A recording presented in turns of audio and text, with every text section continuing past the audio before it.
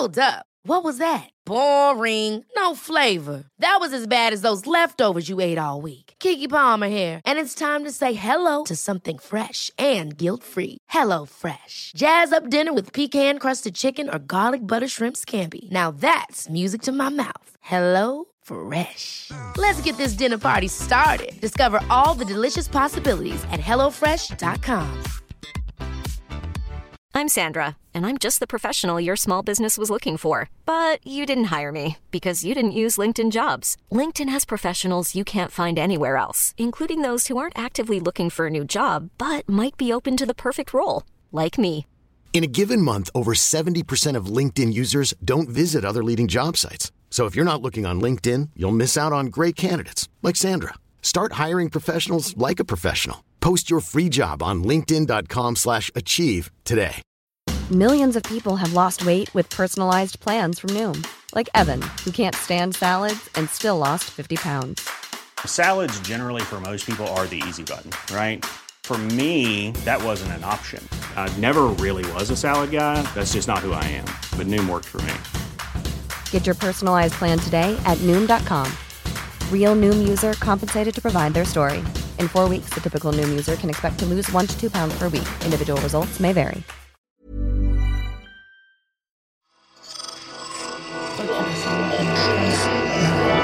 Esse podcast é apresentado por b9.com.br.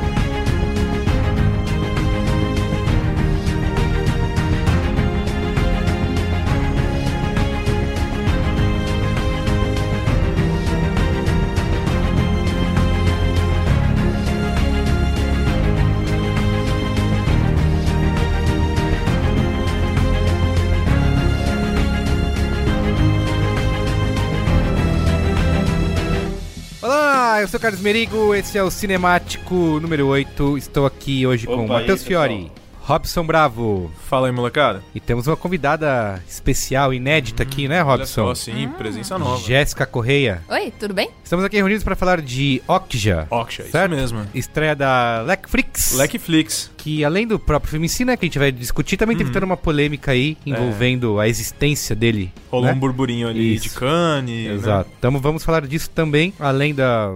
A Jéssica aqui é a nossa especialista, né? Não vai nos deixar falar bobagem.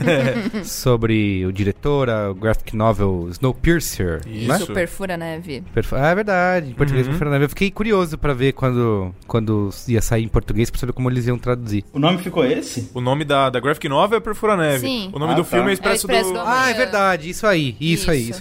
Ó, mas antes... Momento antes. Robson, momento antes é divulgar aqui nossa família B9 de podcasts, né? Própria. Acesse b9.com.br/podcasts. Tem podcast para toda a sua família. Todos os dias, praticamente? Para todos os dias, é verdade. Escolha um para apresentar aí pro seu amiguinho, pro seu papai, pra sua mamãe, pra sua titia. Introduza-os, né? No mundo maravilhoso no mundo de Marlboro. Digo, sim. de podcasts. De podcast. De Marlboro não faça isso. Não, no Marlboro não. É melhor não. Pulmão, não. Isso. E também divulgar aqui o nosso bot do Facebook, que o Matheus bem disse na semana passada, que parou de funcionar, né? Ou ele acho que deu um tempo. O robozinho acho que cansou, tava sendo mal pago, né? Mas a gente promete aí que já está regularizando o salário dele e ele vai voltar a te avisar dos novos podcasts. É que foram muitas dicas de qual é a boa, o robozinho foi acompanhar. Foi, é verdade. O meu já voltou já. Já voltou, então, tá vendo aí? A gente teve uma conversa, né? Sim, uma longa conversa. Então você entra no m.me/b9podcasts, conversa com ele, ele vai te oferecer pra você receber avisos cada vez que sair um podcast. Diga que sim. E aí você dá um sim pra ele, né? Isso. Porque se você der um não vai acontecer nada. Nada. Né? Vai ficar triste só. E aí, toda vez que sair um podcast novo, ele te avisa. E também eu esqueci de falar no programa passado, mas que a gente tá no iTunes, dê as suas estrelinhas lá, procure a gente lá no Cinemático no iTunes, deixe o seu review, faça estrelinhas, que você ajuda a gente a subir nos rankings e mais pessoas vão conhecer, né? Isso aí, pô, e já que você vai lá, você deve gostar da gente, pô, dá 5 estrelinhas, né? 5, exatamente. Podia fazer um momento de jabá aqui, a gente não fez também, por exemplo, exemplo, Matheus Fiori tem um site onde ele escreve, também fica no porão. Verdade, escrevendo texto qual sem o nome parar. desse site? Fala aí, Matheus. É o Plano Aberto, www.planoaberto.com.br. Lá tô falando de cinema, como sempre, televisão também, como sempre. Quantos lançamentos aí das últimas semanas? Todos? Os principais, todos não, porque tem muitos que nem tiveram sessão aqui no Rio pra imprensa, e vida de estudante em final de curso é complicado eu sair pra ver filme. Mas dos principais tem, do Okja, hoje, eu não sei como é que pronuncia, sinceramente tem, e é isso aí. Mais importante, quantos filmes do The Rock que saíram essa semana você falou? Nenhum ainda, infelizmente. E você, Robson? Faz aí um... Bom, vamos lá, né? Essa semana a Mupoca voltou. Olha, verdade, o campeão voltou. Sim, o campeão voltou. Vamos falar de teorias absurdas. Essa galera aí que acredita na Terra plana. Mas não é?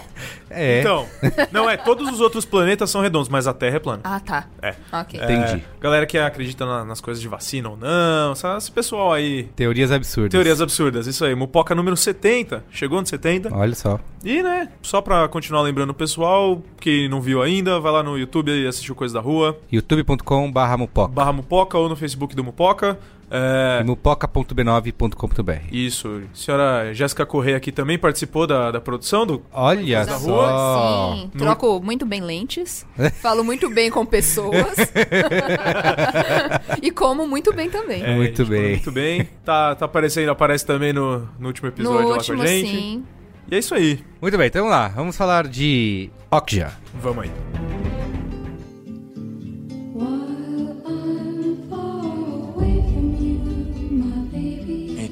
We are animal lovers. Our plan is to expose Miranda, rescue Okja, and bring her back to you. 10 years in planning, on the cusp of a product that will feed millions. And what happens? That farmer girl is going to destroy us. You should know the situation is not good. Okja, dirigido pelo Bong Joon-ho, que é um sul-coreano. Já dirigiu aí vários filmes super legais. Inclusive, falei que ele tá construindo uma filmografia muito boa aí. O último dele, acho que o mais conhecido é o Expresso do Amanhã, né? Isso. Que tem um que é meio que a parte mais Hollywood da coisa. Isso, é verdade. É quando ele já... Exato. Quando ele já tem o Capitão América, né? Elenco mais estrelado. A Tilda Swinton. Já tem um elenco mais... Já tem a Tilda Swinton fazendo o mesmo papel que ela faz no Okja, basicamente. Que ela um dos dois papéis loucura. ali é dela quase lá. Trabalha na loucura. Ela trabalha na loucura. Ela é.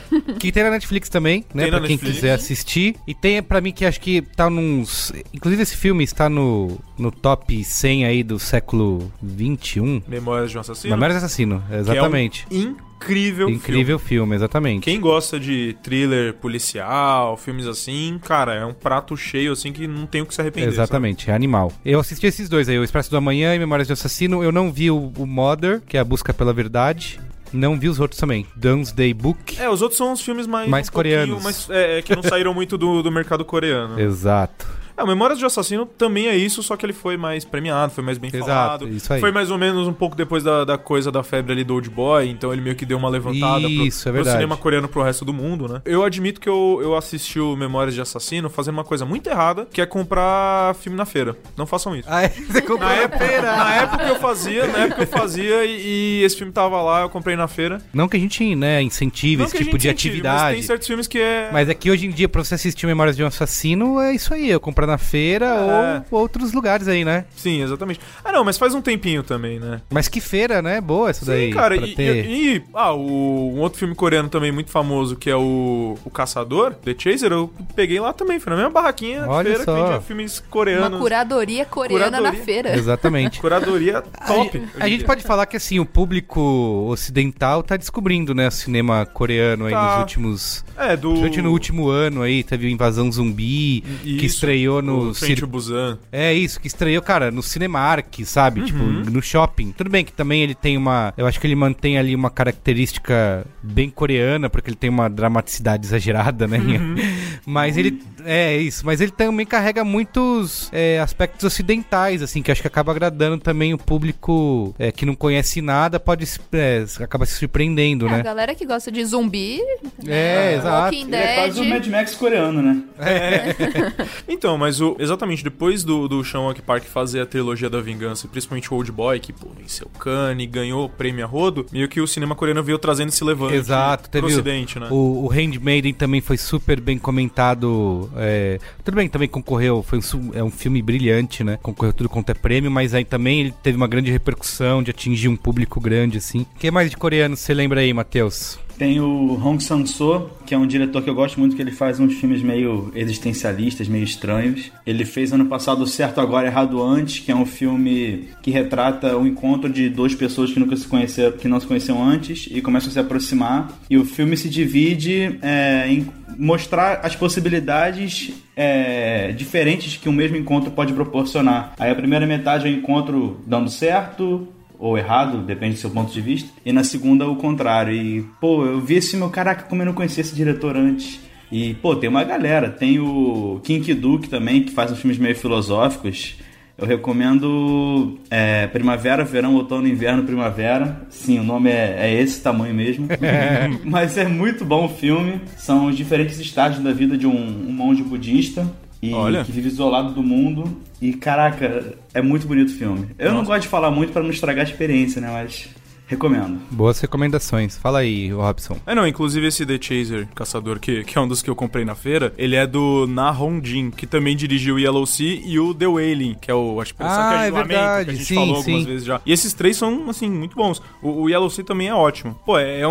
A Coreia, assim, principalmente pra esse lado mais fantasia, pra esse lado suspense, assim, é um mercado muito, muito bom de filmes a se explorar. E eu acho mais legal exatamente isso, é você entrar meio, sei lá, sem saber muita coisa e ir procurando, pensando coisas e ver o que você acha. Até porque eles têm um cinema muito diversificado, né? Você vê que são vários filmes muito bons e cada um tem uma coisa bem diferente do outro. Eu acho que isso é um papo pra um outro podcast, mas eles têm muito essa coisa de um cinema asiático. O cinema chinês mais antigo principalmente, tem muito isso, que é aquela coisa é um filme, sei lá, de luta, por exemplo, mas ele tem um alívio cômico muito bem traçado ali, muito bem explícito, sabe? Eles sabem fazer uma mistura dessa, assim, que não atrapalha. É igual no The Wailing. No The Wailing você vê isso, tem cena que você dá risada. Train to Busan aí também, né? A mesma coisa. A mesma coisa, eles ficam nessa... Né, tem aquela dramaticidade de novela, e aí também tem humor, meio que tudo... Acho que até causa uma estranheza, assim, né? Em quem não tá acostumado Pra galera que tá acostumada com Hollywood assim, blockbusterzão to The Rock, tem essa quebra mesmo, porque é um humor mais escrachado, assim, um humor que pra gente fica um pouco diferente a primeiro plano, assim. Sim, mas assim, é um cinema que eu tenho ficado bem de olho, assim, sabe? De ver que é lançamento legal, assim, da Coreia do Sul. Cara, é um pessoal que sabe fazer fotografia como ninguém. Sim. Eu acho que, atualmente, assim, as melhores fotografias do mundo vêm do cinema coreano. Sim. E já entrando aqui na nossa pauta, o Okja, vocês acham que ele mantém bem essa atmosfera, esse lado sul-coreano, ou tá muito hollywoodiano? Eu acho que ele mantém bem a atmosfera na hora que ele vai tentar fazer esse lado do humor meio escrachado, meio exagerado, ele se perde. Funciona. Eu acho que tem uns personagens ali caricatos demais, que eles são caricatos por serem caricatos. A assistente da Tilda Swinton lá, o que ela faz ali, ela é caricata porque, sei lá, verdade. Ele criou o personagem assim. Se ela fosse uma personagem, entre aspas, normal, não ia fazer diferença nenhuma. O personagem do Jake Gyllenhaal é um pouco menos, mas também ele é muito over e sem necessidade. Exatamente, assim, exatamente. Bora dar a sinopse antes de continuar? Vai aí, Matheus, fala você. Então, a Midi é uma menina de 14 anos que ela tem uma super porca de estimação chamada Okja. E essa super porca é parte de um projeto de uma corporação alimentícia americana que eles descobriram, aliás, uma espécie de porcos. São porcos super fortes, com muita carne e grandes. Eles pegaram uma espécie e modificaram geneticamente, né? Aí eles espalharam 10 super porcos pelo mundo e fizeram um concurso. Em 10 anos eles tinham que ver qual desses porcos ia se desenvolver mais, e foi justamente a Okja. Só que aí a corporação tenta levar a porca da menina para Nova York para participar dos trabalhos e tal, e a menina não quer, porque a porca para ela não é um experimento, é um companheiro, é um animal de estimação. E o filme acompanha essa trajetória dela tentando trazer a porca para casa. Muito bem. E aí, então, vamos já entrar nessa impressões gerais aí. Começa você, Robson, que já tinha começado. Então, gente, eu acho assim, eu acho que ele é um filme interessante. Eu achei ele um filme interessante. Eu achei um filme legal, eu achei um filme prende. Pra mim ele tem alguns problemas ali, mas no que tange ao roteiro, à aventura em si ali, o diretor sabe conduzir aquilo muito bem, cara. Ele sabe te manter atento no filme e se importar com o que tá acontecendo, se importar com os personagens a todo instante, assim. Eu acho que ele conduz a história impecável, assim. E você, Jéssica? Sim, gostei. Também tem os atores que eu gosto muito, a Tilda. Eu amo o Paul Dano, eu gosto muito de tudo que ele faz. Ele, pra mim, é uma parte de mim. Eu sou um pouco Paul Dano na vida. Pequena Miss Sunshine, por exemplo, fugindo um pouco, foi quando minha mãe falou, nossa, você parece esse menino. Eu falei, obrigada, mãe. Eu vou tomar como um elogio, é isso? Vou tomar como um elogio, eu gosto dele. Então, eu acho que ele escolheu muito bem as pessoas que participaram. A Tilda Swinton já era da Patotinha. É verdade. E tem essas coisas, né, de diretores que tem. E ela é uma das produtoras do filme também. Verdade. Sim. Então, ele meio que chamou junto, é legal isso, né? Sim, que ele trouxe também do Snowpiercer. E acho que é isso, eu gostei, assim, no geral, porém, tem algumas coisinhas que a gente vai falando por aí. Tá bom.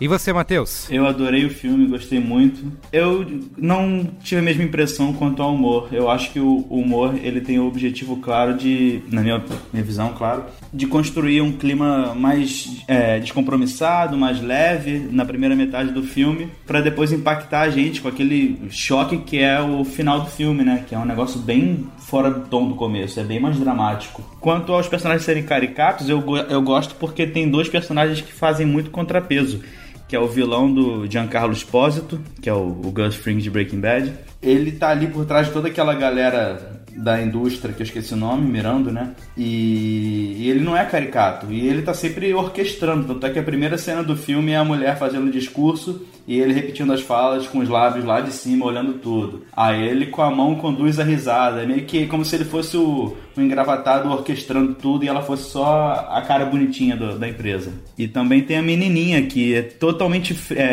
todo mundo rindo pra caramba, colorido, e ela super normal, humana, só querendo saber de estar com a porquinha dela. Isso, ela é a mais normal ali, né? Exatamente. Aí, isso ajuda até a gente a identificar com ela, né? Porque ela é a única ali que se comporta que nem a gente. Isso. Cara, eu achei o filme sensacional.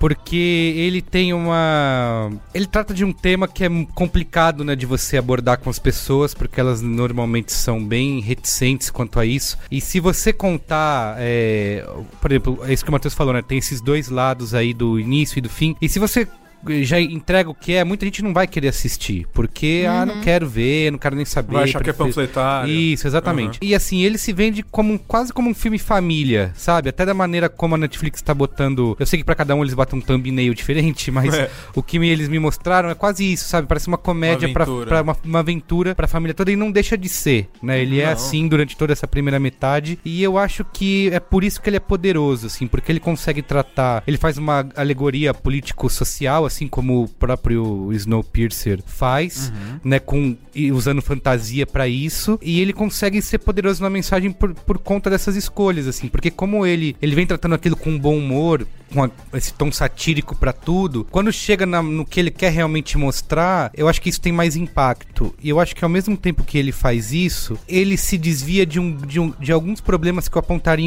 em um filme se ele fosse de outro jeito, que ele é bastante panfletário, assim, tem discursos inteiros, entendeu? Ele não apenas mostra ou deixa na área do será que é ou não é? Ele realmente mostra as imagens, ele fala, mas como ele tem esse tom caricatural o tempo inteiro, você acaba perdoando isso, né? Você não se sente... O próprio fato de ser um animal fictício... Exato. Faz... Isso aí não é à toa, né? Ele meio que, você pega essa premissa de uma maneira não tão agressiva como se, por exemplo, fosse um porco de verdade. Exato, porque assim, e isso aí já é um outro questão, um outro podcast, mas que é do lado da gente que acha, por exemplo, cachorros fofinhos e porcos e vacas não.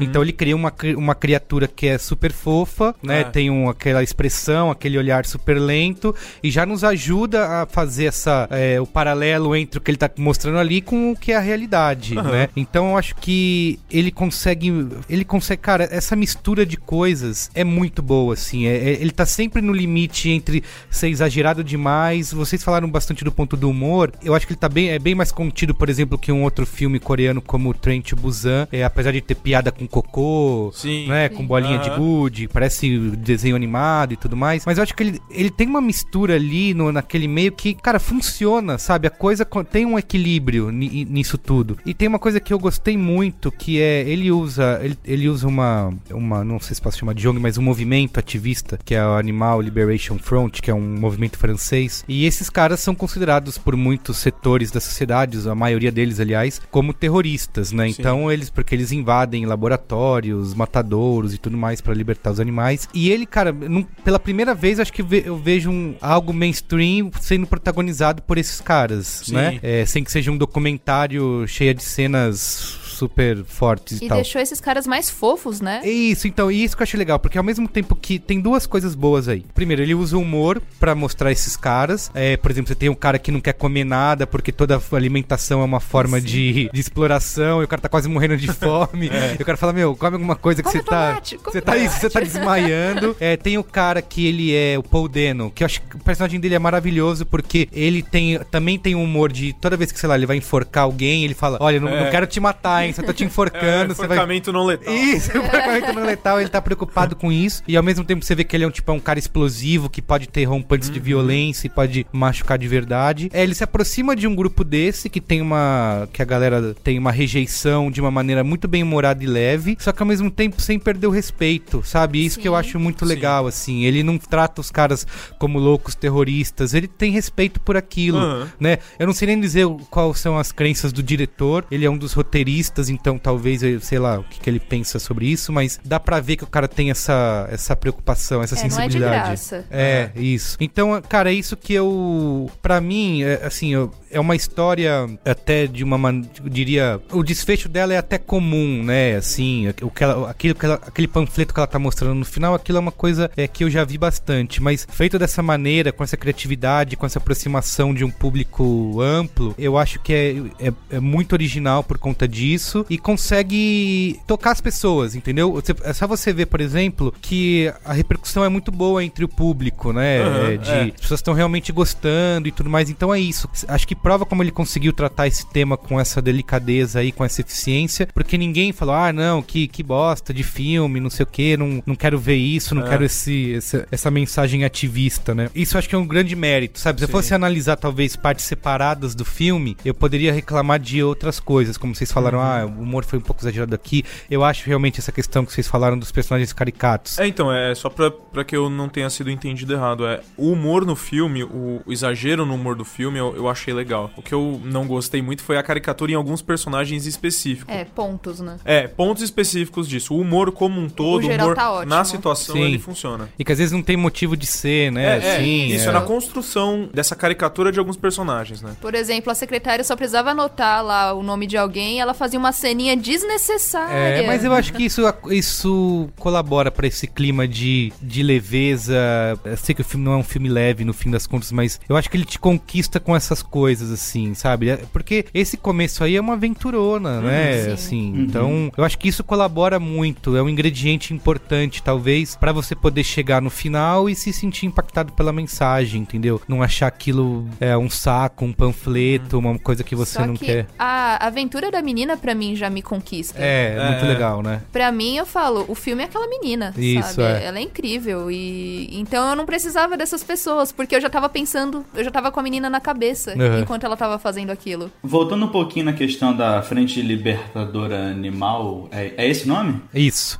E a tradução Vocês não acham que fazer aquelas piadas com eles, mostrar um pouco o personagem que não come nada pra não ferir o planeta, é uma forma de evitar o maniqueísmo, pra deixar o filme um pouco tipo, a gente tá criticando a indústria, mas a gente não quer dizer que isso aqui é perfeito e aquilo ali é 100% errado. Eles fazem umas cagadas, né? O menino lá, o Stephen Yeun, esqueci o nome do personagem dele, o coreano da equipe, o tradutor, ele faz aquela besteira, né? Ele traduz errado o negócio pra cumprir a missão e ignora completamente os sentimentos da menina.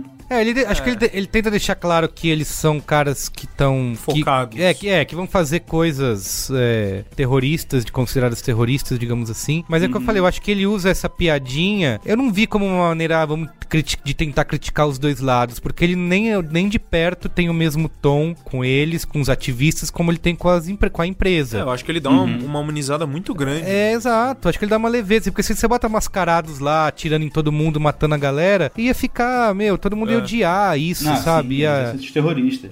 Exato. Eu acho que o que ele faz ali, eu acho que quem assistiu ao filme, quando vê alguma notícia envolvendo essa ALF aí no futuro, vai olhar com os outros olhos, sabe? Tipo, eles não são... Na questão do tradutor, eu acho que é mais de você mostrar que em todo movimento vai ter todos os tipos de pessoas. Enquanto o Paul, ele tava tentando fazer o que a menininha queria, seguir, tem as pessoas que querem continuar com a missão. Exato. E ele tinha o poder da tradução na mão. Então ele podia fazer o que ele quisesse ali. Sim. Que é o papo do nunca traduz errado, né? Exatamente. Tradução é sagrada. É muito boa. É muito bom isso, cara. Essa cena, eu não quero dar spoilers, mas essa cena, a cena dos guarda-chuvas, quando alguém assistir, é lindo, cara, isso é muito bom. Cara, eu quase levantei e bati palma. Assim, falei, caralho, ele tá tratando disso nesse momento com essa, assim, sensibilidade, sabe? Que eu acho, cara, conseguir... Principalmente que a hora eles abrem o primeiro guarda-chuva, é um guarda-chuva normal. Isso, aí depois abre outro tudo colorido. Exato. Traz, cara, nossa, é lindo. Isso é maravilhoso. A composição ali daquela cena é muito bonita. Uma coisa que eu falei, assim, que raros filmes me conseguem fazer isso, eu terminei de assistir e eu queria dar play de novo. Porque, agora quero rever sem o peso de precisar descobrir nada, sabe? Vou só curtir, assim. Então, acho que ele consegue fazer isso eficiente, sabe? Acho que vai funcionar bastante, assim. Então, isso é uma coisa que ele me passou a sensação que é exatamente essa, que é aquela de filme de sessão da tarde. Sabe? Que ele não é um filme ruim, mas ele é um filme que ele passa, e toda vez que ele passa, é um filme que você já viu antes, algumas outras vezes. Você vai ver, mas você né? vai ver de novo, tipo uma história sem fim, vamos dizer. Sabe? Ou um Goonies, alguma coisa dessa. Só tem um lance aí, né? É um filme da Netflix. Certo? Sim. Então a Netflix pode botar no ar o que ela quiser e ela tem feito isso. Mas eu não vejo um filme como passando na sessão da tarde, porque ele tem... Não que ele passe. Sim, lógico. Não, eu entendi o que você quer dizer, mas eu tô pensando, tô pensando na carreira desse filme nos próximos anos, entendeu? Não é um filme que grandes empresas vão querer passar no seu... Não. E aí no intervalo comercial tem comercial da Friboi, entendeu? Não, lógico. Não rola. A gente viu isso acontecer naquela gravação lá do nosso amigo Joesley, né? Porque tinha dado polêmica da carne batizada lá, com papelão e tudo mais. E aí ele mesmo fala isso, caralho, eu tenho amigos da imprensa e logo a galera passa o pano. Porque é isso, entendeu?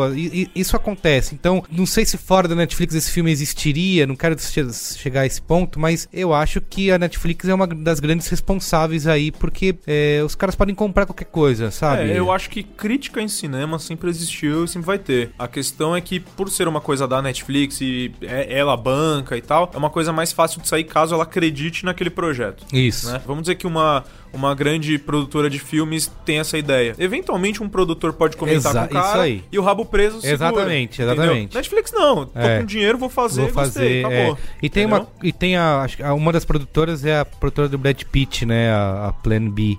Tem uma outra sul-coreana, mas tem a produtora dele, que também eu vejo que assim, é uma produtora sempre engajada, sabe? Sempre com filmes que tem algum tipo de mensagem. O próprio War Machine, né? Que não deu tão certo, mas... Isso, mas também tem. Se você pegar até o filme mais bobeira, que é o, digamos assim, o Guerra Mundial Z, também, sabe? É um filme de zumbi, mas eles por trás também tem alguma coisa ali, entendeu? Então, é legal de ver esse tipo de liberdade, sabe? Sim. E eu imagino o diretor tendo bastante liberdade, né? Então, falando já do diretor, uma coisa que eu acho incrível nele é que, como eu tinha falado, eu li a graphic novel do Snowpiercer e ela é dividida em 3 livros, né? É um livro só dividido em 3. O filme é feito no primeiro. E assim, como ela é uma graphic feita na década de 80, tem muita coisa errada. Tem muita tranqueira. Ainda mais é década de 80 na França, né? Ela é francesa ou italiana, não é? Eu não vou lembrar agora. Eu acho que é. É francesa. E tem muita tranqueira. E o que acontece? Eu lendo, eu ficava... mas como isso? Que filho da puta, sabe? E aí, o que foi legal? Eu primeiro vi o filme e depois eu li a graphic novel. E aí eu voltei pro filme e falei, putz, ele editou tão bem aquele primeiro livro, porque ele tirou tudo que não prestava e pegou só as coisas incríveis que tinha na graphic novel. E se fosse hoje, dependendo do diretor, ele ia usar todas as coisas ruins. O machismo, a quantidade de mulheres que tinha usada só como firula no quadrinho, ele não usa no filme. Ele que dá legal. Importância mesmo. E nem é um filme que eu gosto tanto, viu? Vou dizer assim. Eu gosto bem, viu? Eu também. Gosto moderadamente. Eu gosto. E ainda mais depois de ter lido e ter visto que a importância que ele deu, porque, por exemplo, tem vários vagões, né? Uhum. E tinha muitos vagões de prostituição. Os caras passavam assim e tinha cenas gráficas sobre o que acontecia naqueles vagões que ele não precisa daquilo na história. Se você me fala que é um vagão que tem lá seus serviços, tudo bem, você passou pelos serviços. Só que aí você vê no filme como ele tratou todas as importâncias de uma vida em sociedade, não precisou ficar escancarando isso, é muito legal. É muito legal uma mulher assistir e ver e falar, putz, ele não precisou usar meu corpo pra trazer repercussão pro negócio. Sim, que legal. Acho que ele usa a máquina hollywoodiana, mas com causas. Mas a favor dele, assim, né? Faz essa máquina não se curvar a ele, mas... Não, mas trabalha junto. Trabalhar junto, exato. E não ele, vou aqui só dirigir, me dá aí um, né? Dá um dinheiro. Você vê, o roteiro é dele, né? Tipo, o cara é produtor, o cara tá envolvido. Você vê que ele se importa, né? Com o que ele tá falando. Isso que é legal. Muito bom. O filme não foi tão bem recebido inicialmente, né? Ele foi vaiado, inclusive, em Cannes, o que lá é normal, mas mesmo assim não é um bom sinal. O Almodóvar, que foi o presidente do júri desse ano, chegou a falar que não consegue imaginar a Palma de Ouro sendo entregue a um filme que não passou em nenhum cinema da França. E é engraçado porque assim, essas vaias foram pro logo da Netflix, né? Isso, e não... mais uma forma de quase ativismo, né? Ele usou isso a favor. A Netflix não chegou a estrear nos cinemas depois. Acho que eles fizeram, né? Fizeram algumas sessões em outros festivais, né? Pra poder dizer que passou no cinema, né? Sim, ele fez sessões fora do circuito, né? Sessões privadas. Em 3 festivais, né? Foi o Sofilme, o Festival de Bordeaux e o Festival de Nantes. Pronúncia. Você foi alfabetizado em Lyon, né? Fui alfabetizado em Lyon. Tá bom. E aí, meio que foi a solução que eles tomaram a Netflix tinha feito isso com aquele Beasts of No Nation, né? Isso. Na verdade, isso soa só como uma tentativa de burlar a coisa, né? Porque, veja bem, é uma bancada, tanto no caso do Beasts of No Nation pro Oscar e lá tal, quanto pra Cannes, é meio que uma bancada já mais velha, uma bancada já bem pré-estabelecida de, vamos dizer, de uma mídia que tem quase 100 anos aí, tradicionalmente, né? Vai incomodar. Em exibições, então meio que incomoda, essa galera nova chegando aí, querendo sentar na janelinha. Não quer nem exibir em cinema, quer assistir de casa. Isso.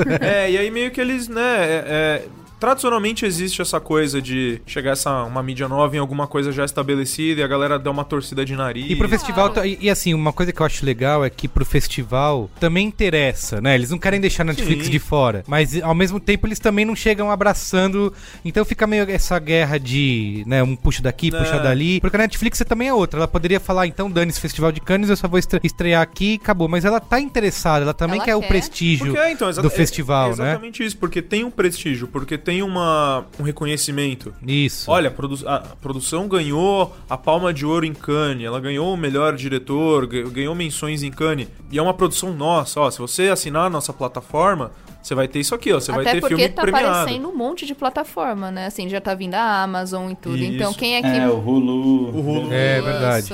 Então assim, né? É que a Amazon tá fazendo um caminho mais tradicional, né? Eles estão produzindo os filmes e é cinema e só. Como foi o Manchester à beira-mar, que é deles, também foi isso, sabe? Eles não lançaram junto com o cinema ou logo depois. O filme até agora, acho que ainda nem tem no... eles respeitaram esse lance e aí foi indicado a Oscar e tudo mais. E talvez na Netflix, ela continuar nesse caminho, talvez não tão cedo consiga quebrar essa barreira, né? Mas ano que vem tem o The Irishman, né? Que é uma parceria da Netflix com o Scorsese. Exato. Mas e aí? Aquele elenco estrelado, Robert De Niro. E aí? Essa que é a pergunta, né? E vai ser lançado no cinema simultaneamente, né? Então é uma grande chance da Netflix finalmente quebrar essa barreira e... Mas não vai, porque os caras não querem nem simultaneamente, eles querem exclusivamente. Isso, né? Eles querem o respeito à janela, lança nos cinemas, dá um tempo e depois no streaming. Então... Tem a questão de você pagar o ingresso, né? Que eles não querem perder essa janela que você paga a sua mensalidade e já tá lá dentro o filme. Exato. Então... Porque muita gente não vai, assim, a gente tá falando de uma realidade em que a pessoa escolhe um filme pra ver no mês, entendeu? Então ela vai ver Velozes e Furiosos 8. Ela não vai ver The Irishman do Scorsese, porque não tem grana, sabe? Então tem que escolher um filme. Então, assim, se você tem na Netflix ao mesmo tempo... Por que eu vou sair de casa? Exato. Então, e aí eles tentam colocar uma cláusula do tipo assim, você quer sentar aqui com a gente no banquinho? Você pode. Só que é o seguinte, o seu filme só vai poder entrar se ele tiver uma janela ali entre o cinema e depois o streaming de 36 meses. Nossa. Cara, 3 anos. 3 meses, cara, sério.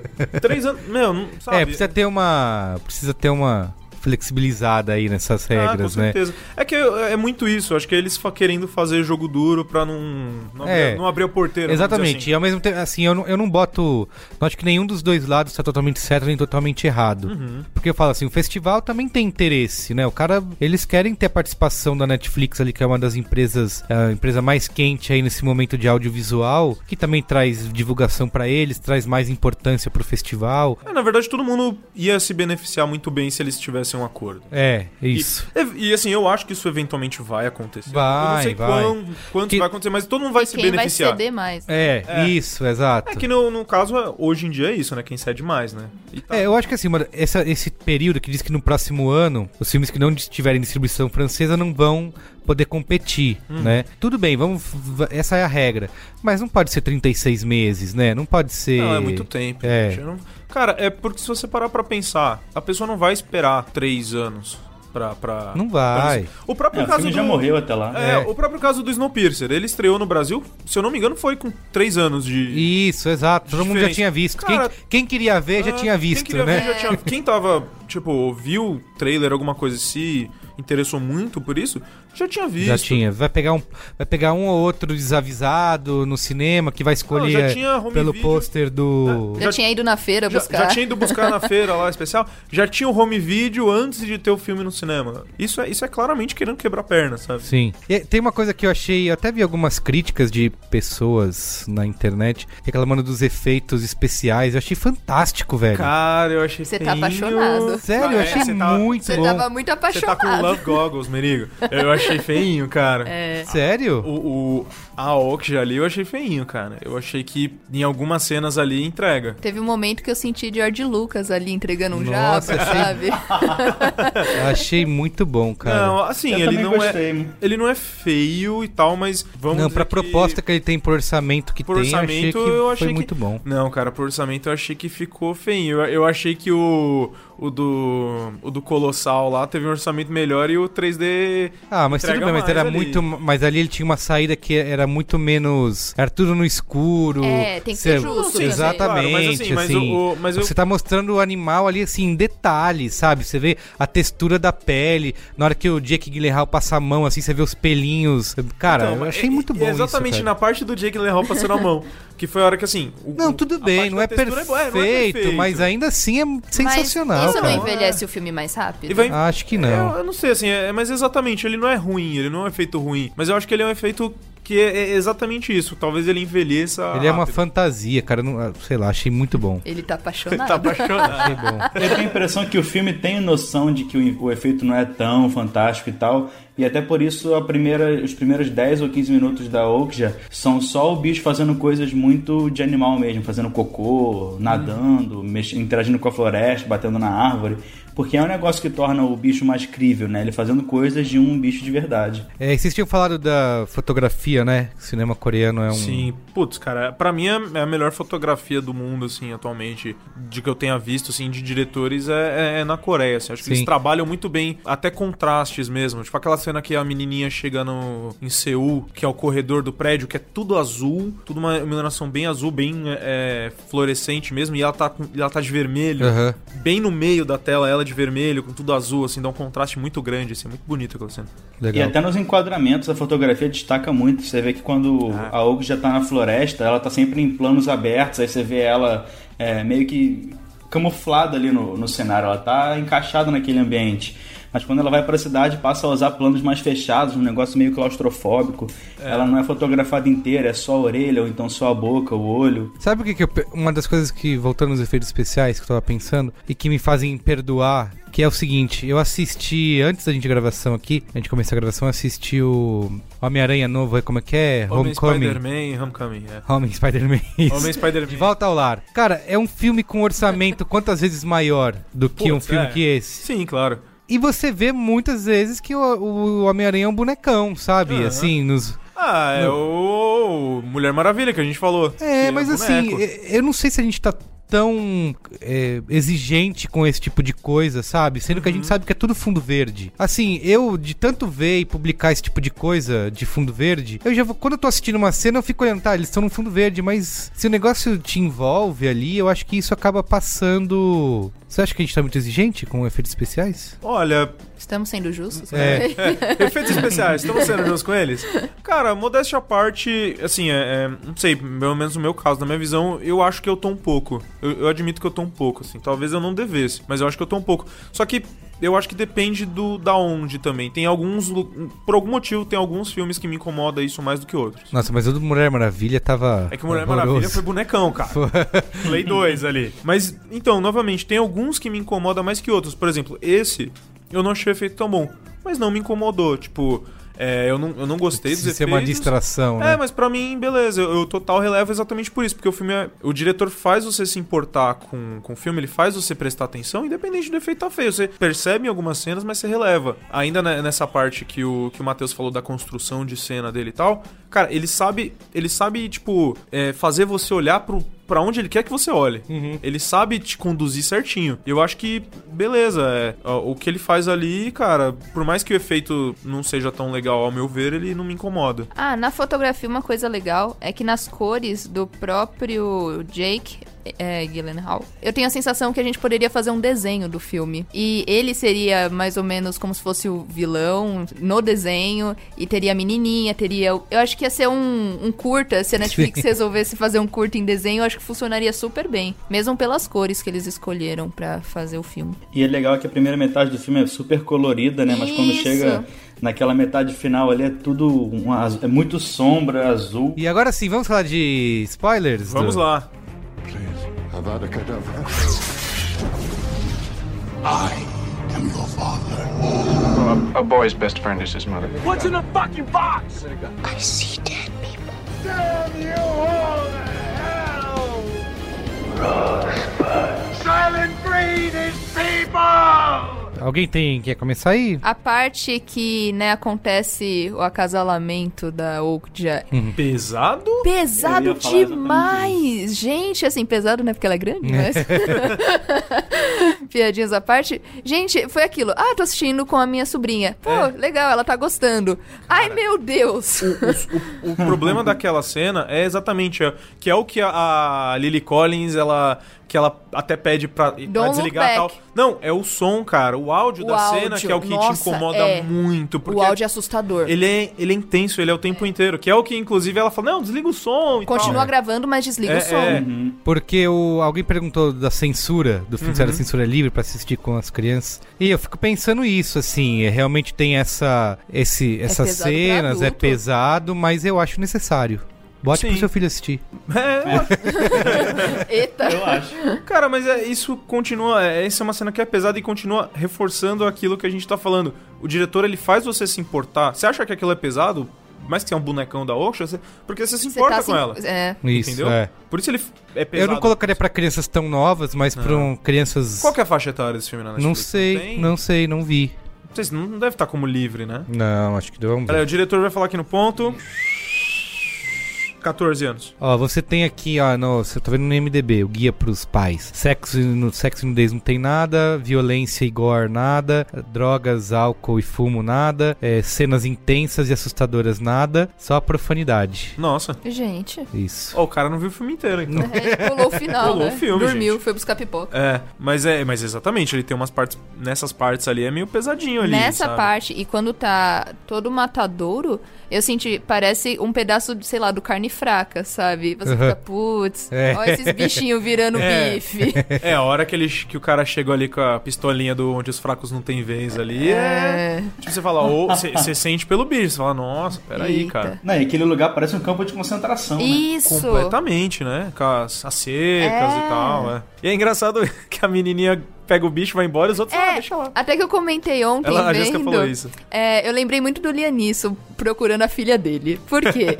Ele tá lá, a menina foi pra prostituição, e aí, tá bom, vou pegar minha filha, levar embora, e foda-se todas as outras meninas prostituídas que estão no rolê. Mas é que não tem como, ela ainda levou o bebezinho lá, né, que os pais passam por baixo da cerca. O Quijinho Júnior. Isso. Só que o Paul Dano, ele poderia ter dado a importância pros outros, só que ele também... Preso. Ele foi preso, exato, na cena antes. Mas depois, ninguém sabe o que aconteceu. Né? Vamos ver. Mas eu acho que a parada do filme é justamente isso, mostrar que é um sistema gigante, exato, que ninguém liga, é isso aí. Que a empresa foi exposta pro mundo todo e não vai mudar nada porque a gente tem essa hipocrisia. Do rabo preso. Exatamente, acho que é esse o ponto aí, foi cirúrgico, porque de outra maneira seria ridículo, entendeu? A menina conseguiu salvar quem ela queria. Ia salvar todo mundo, não dá, não tem como, assim, então eu acho que ele é muito consistente com o resto do filme ter esse... E a solução de ela comprar a outra, eu achei incrível. Exato. Eu achei ótimo, porque não precisou de piedade. Isso. Não precisou de nada. Não, vamos fazer negócio. Aqui não é negócio? Exato. Vamos fazer negócio. Ele continuou provando o ponto que queria desde o início, né? Da empresa que faz lucro acima de tudo. Isso. E tá bom, você vai pagar, então leva aí. A gente não se importa com... Você quer vivo? Pode levar vivo. É uma sacada de roteiro muito boa. Nossa, foi maravilhoso. Isso eu fiquei, gostei. Eu gostei muito do personagem do avô dela, porque ao mesmo tempo que ele tenta segurar ela, né? Tenta proteger. Isso, tenta proteger, mas ao mesmo tempo dá aquela noção de que ele entende, sabe? De que... Eu achei um personagem legal, assim, não muito caricatural, sabe? Eu achei bem humano. É isso, boa. Eu acho legal que você vê que ele tem aquela ganância e a menina sempre se livra dele com dinheiro, né? Ela tá correndo pra fugir dele. É verdade. Ela joga dinheiro pra cima e ele para de perseguir ela e pega o dinheiro. Porra, achei muito foda isso. É verdade. Muito bom. Eu queria fazer uma menção honrosa ao Paul Dano quanto ator e tal, pela capacidade que ele tem de tomar porrada muito bem. Ele sofre, né? O Paul Dano toma porrada muito bem. No outro filme lá do Denis Villeneuve, Os Suspeitos, Tanto no Suspeitos, no Sangue Negro, apanha do Daniel Day-Lewis como ninguém. O menino que apanha, né? Looper, ele apanha muito. Ele é esquartejado no filme. Ele apanha muito bem. Aqui ele toma uma sova federal. Cara, o Paul Dano, ele apanha muito bem, cara. Ele toma um soco como ninguém. Mas isso é uma coisa que não é todo ator que tem, cara. E a gente tem que falar, aqui quem já está ouvindo talvez não tenha chegado até lá, mas eu ia falar quem está ouvindo provavelmente sabe ou não, da cena pós-créditos, né? Sim, com ele. Tem uma cena pós-créditos. Que quando começar os créditos, a Netflix quer de botar outra coisa. Eles não fazem, eles fizeram isso? Eu não tenho. Não fizeram. Não fizeram. A gente tirou antes. A gente tirou antes. E aí depois tem cena pós-crédito. Eu fiquei sabendo que tinha cena. Eu também fui nesse Eu achei no susto, assim, porque tava passando os créditos, aí caramba, 8 minutos de créditos. Aí eu fiquei dando fast forward, aí no thumbnail eu vi, caramba, tem mais coisa. Eu saí, e aí eu fiquei sabendo que tinha cenas pós-créditos, eu voltei, passei o filme inteiro. Pra ver. Ah, legal. Eu fiquei abalado. Eu vejo o filme com um caderninho do lado, né? Então eu tava terminando minhas anotações, ainda absorvendo o final, porque eu me senti meio mal. Aí do nada aparece lá o Paul Dano. Ué, o que tá acontecendo? Tá bom. É isso então, gente. Vamos... É isso, notinhas? Tá bom. Eu vou dar 4,5. Eita, menino apaixonado. Eu dei 3. Eu vou dar 3,5, mas é inteiro da menininha. Porque ela é maravilhosa. Ela é incrível. Ela é incrível, você quer ser ela. Você quer estar ali no lugar dela e lutar e ir atrás da Okja. É incrível. É muito bom. E aí, Matheus, você? Eu dou 4 estrelas, é um filme que mexeu comigo, porque eu sou, entre aspas, muito carnívoro. E eu nunca me senti tão hipócrita na minha vida. E eu tô, desde que eu assisti o filme quarta-feira, hoje na sexta, quando a gente tá gravando, ainda tô pensando, caraca, acho que eu tenho que mudar isso, Muito bem, essa era a intenção, Matheus. E ainda aproveitando, eu acho que a questão do veganismo é a grande pauta social do futuro, vocês não acham? Que daqui a um tempo vai ser algo que vai ser discutido como racismo é hoje? Eu tenho total certeza disso, assim, a gente vai em, sei lá, alguns 100 anos ou menos, a gente vai olhar pro passado e vai achar, não sei se todo mundo vai virar vegano e tal, então acho que isso é para outro podcast, mas eu acho que a gente vai se questionar muito mais do que é hoje, né? Eu acho que isso pode fazer o filme crescer muito no futuro, né? Isso já acontece, já tá acontecendo de uma maneira ou de outra, você assistir e se sentir hipócrita, já é isso, as pessoas que tentam, que mesmo que continuem comendo carne e tal, mas se preocupam, elas já é uma mudança, você ter lugares na cidade que te ofereçam mais opções, você ter um filme como esse na Netflix, eu acho que tudo isso é o sintoma. Só uma coisinha, ela come galinha, né, que a comida preferida dela é ensopado de galinha. É verdade, a gente tem mais a humanização do que comer galinha. E também tem a questão da criação, né, que eles estão, que tá lá na fazenda, ela vai pescar o peixe, então entendeu? Eu acho que é isso, é mais você dar mais valor pro que você tá comendo, e não necessariamente parar. Inclusive isso... Discordo um pouco, mas... Rola uma questão de, tipo... Você meio que acho que ele tentou fazer isso de isso dela pescar o peixe, um respeito entre aspas maior dela. Isso, Porque logo que ela tá pegando os peixes, a Olga já manda os peixes pra fora da água, ela pega o lambarizinho lá e devolve, de volta. É verdade. Ela só pega o que ela precisa, né? É verdade. Eu lembro que quando eu vi essa cena, eu falei, caramba, eu preciso lembrar de citar no programa. E eu esqueci. Eu também pensei nisso. Eu esqueci de falar aqui e de falar disso no meu texto. Então, é legal assim, ele propõe essa discussão e eu acho que, como eu falei, ele consegue fazer isso sem incomodar, sabe, os dois lados, né? Tanto quem acha que tem que ser todo mundo vegano e tal, e quem é carnívoro e é apaixonado por isso e não se vê mudando. Eu acho que ele consegue unir esses dois lados de uma maneira... Eu acho que esse é o meu maior mérito, sabe? Porque não adianta você fazer um filme em que você vai ser um panfleto e o cara que... aquele negócio que a gente fala de pregar pra convertido.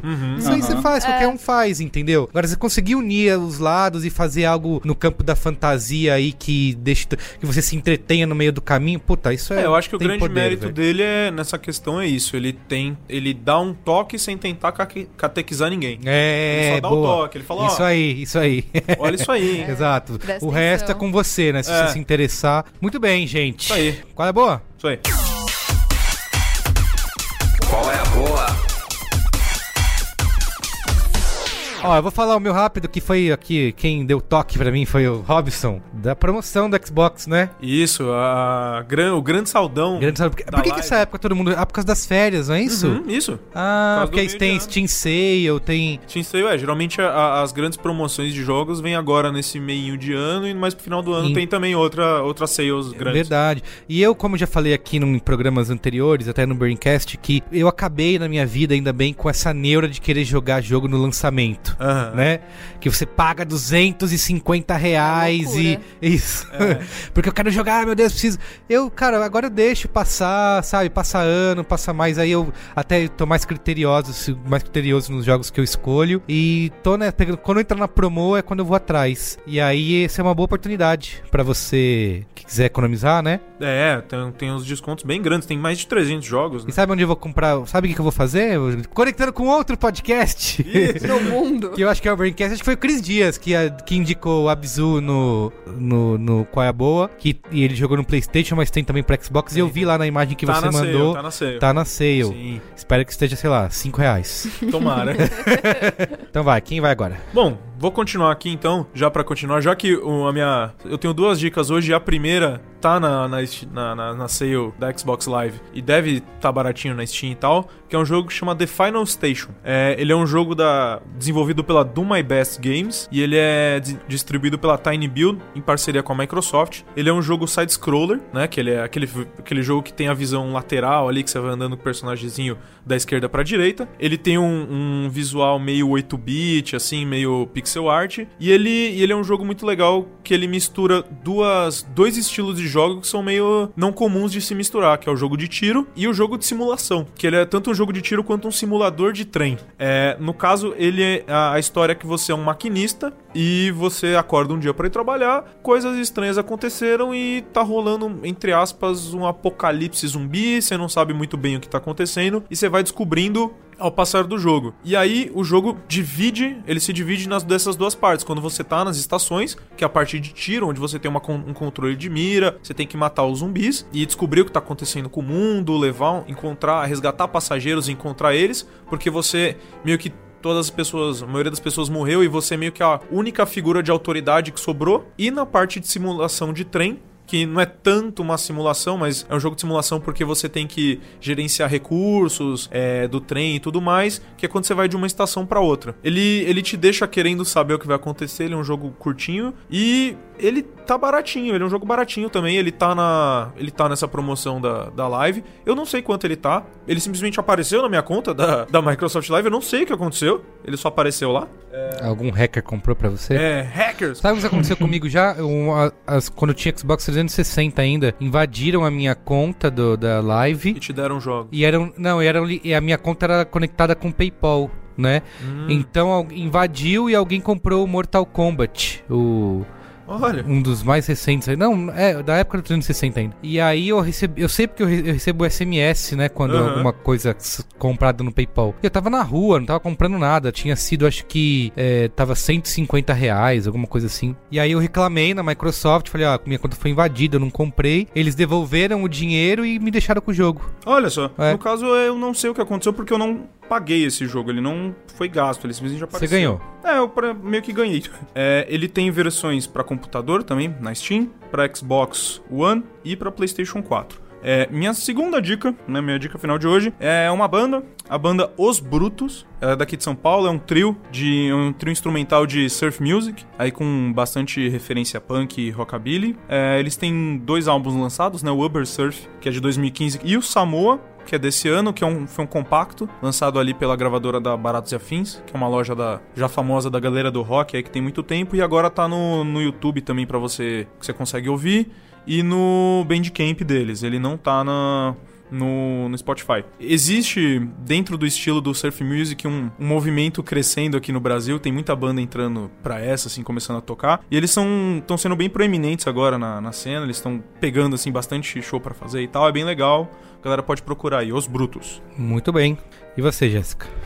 Como é minha estreia de Qual é a Boa, eu quero dar 2. Manda ver. Primeiro estou lendo, esse ano eu resolvi que vou ler escritoras mulheres.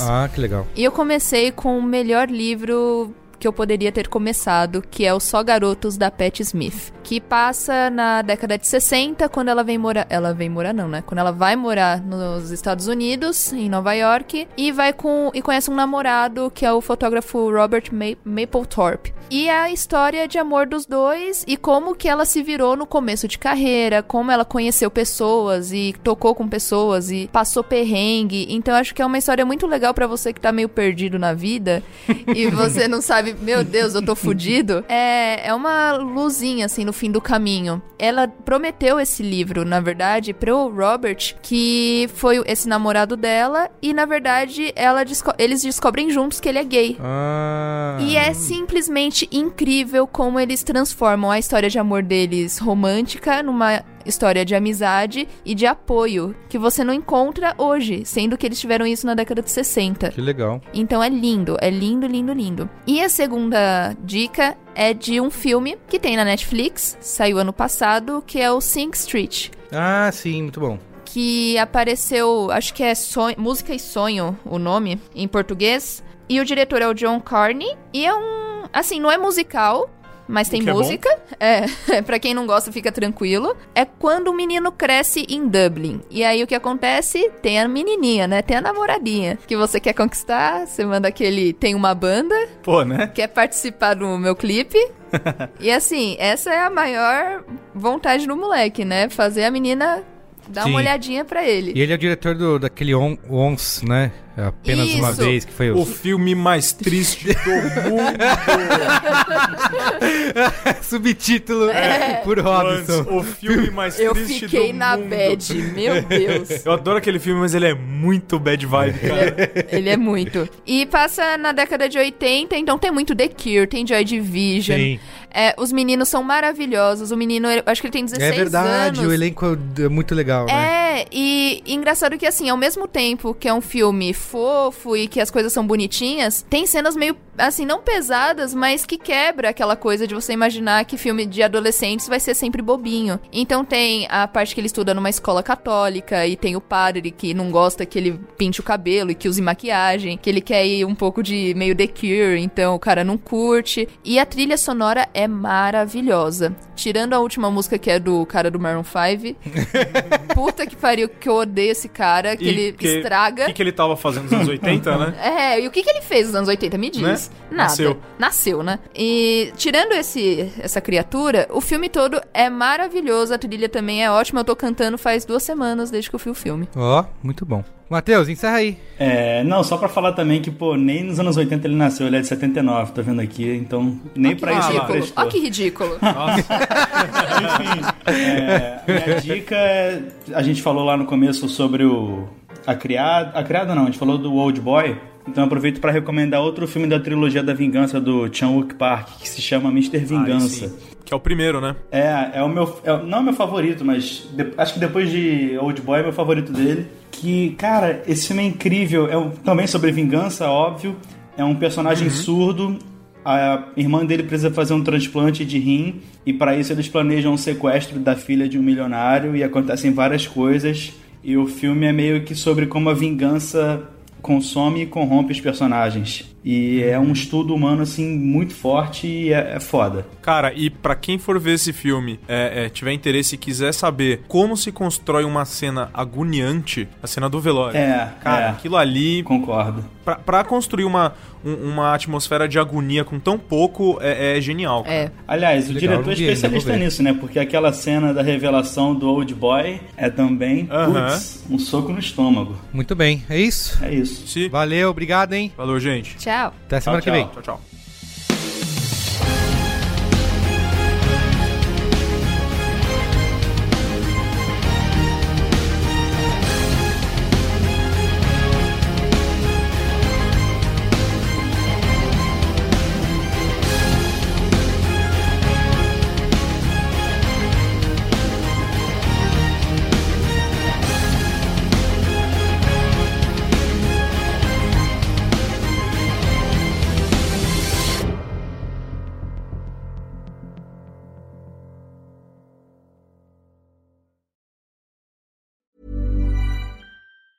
Ever catch yourself eating the same flavorless dinner 3 days in a row? Dreaming of something better? Well, HelloFresh is your guilt-free dream come true, baby. It's me, Keke Palmer. Let's wake up those taste buds with hot, juicy pecan-crusted chicken or garlic butter shrimp scampi. Hello Fresh. Stop dreaming of all the delicious possibilities and dig in at HelloFresh.com. Let's get this dinner party started.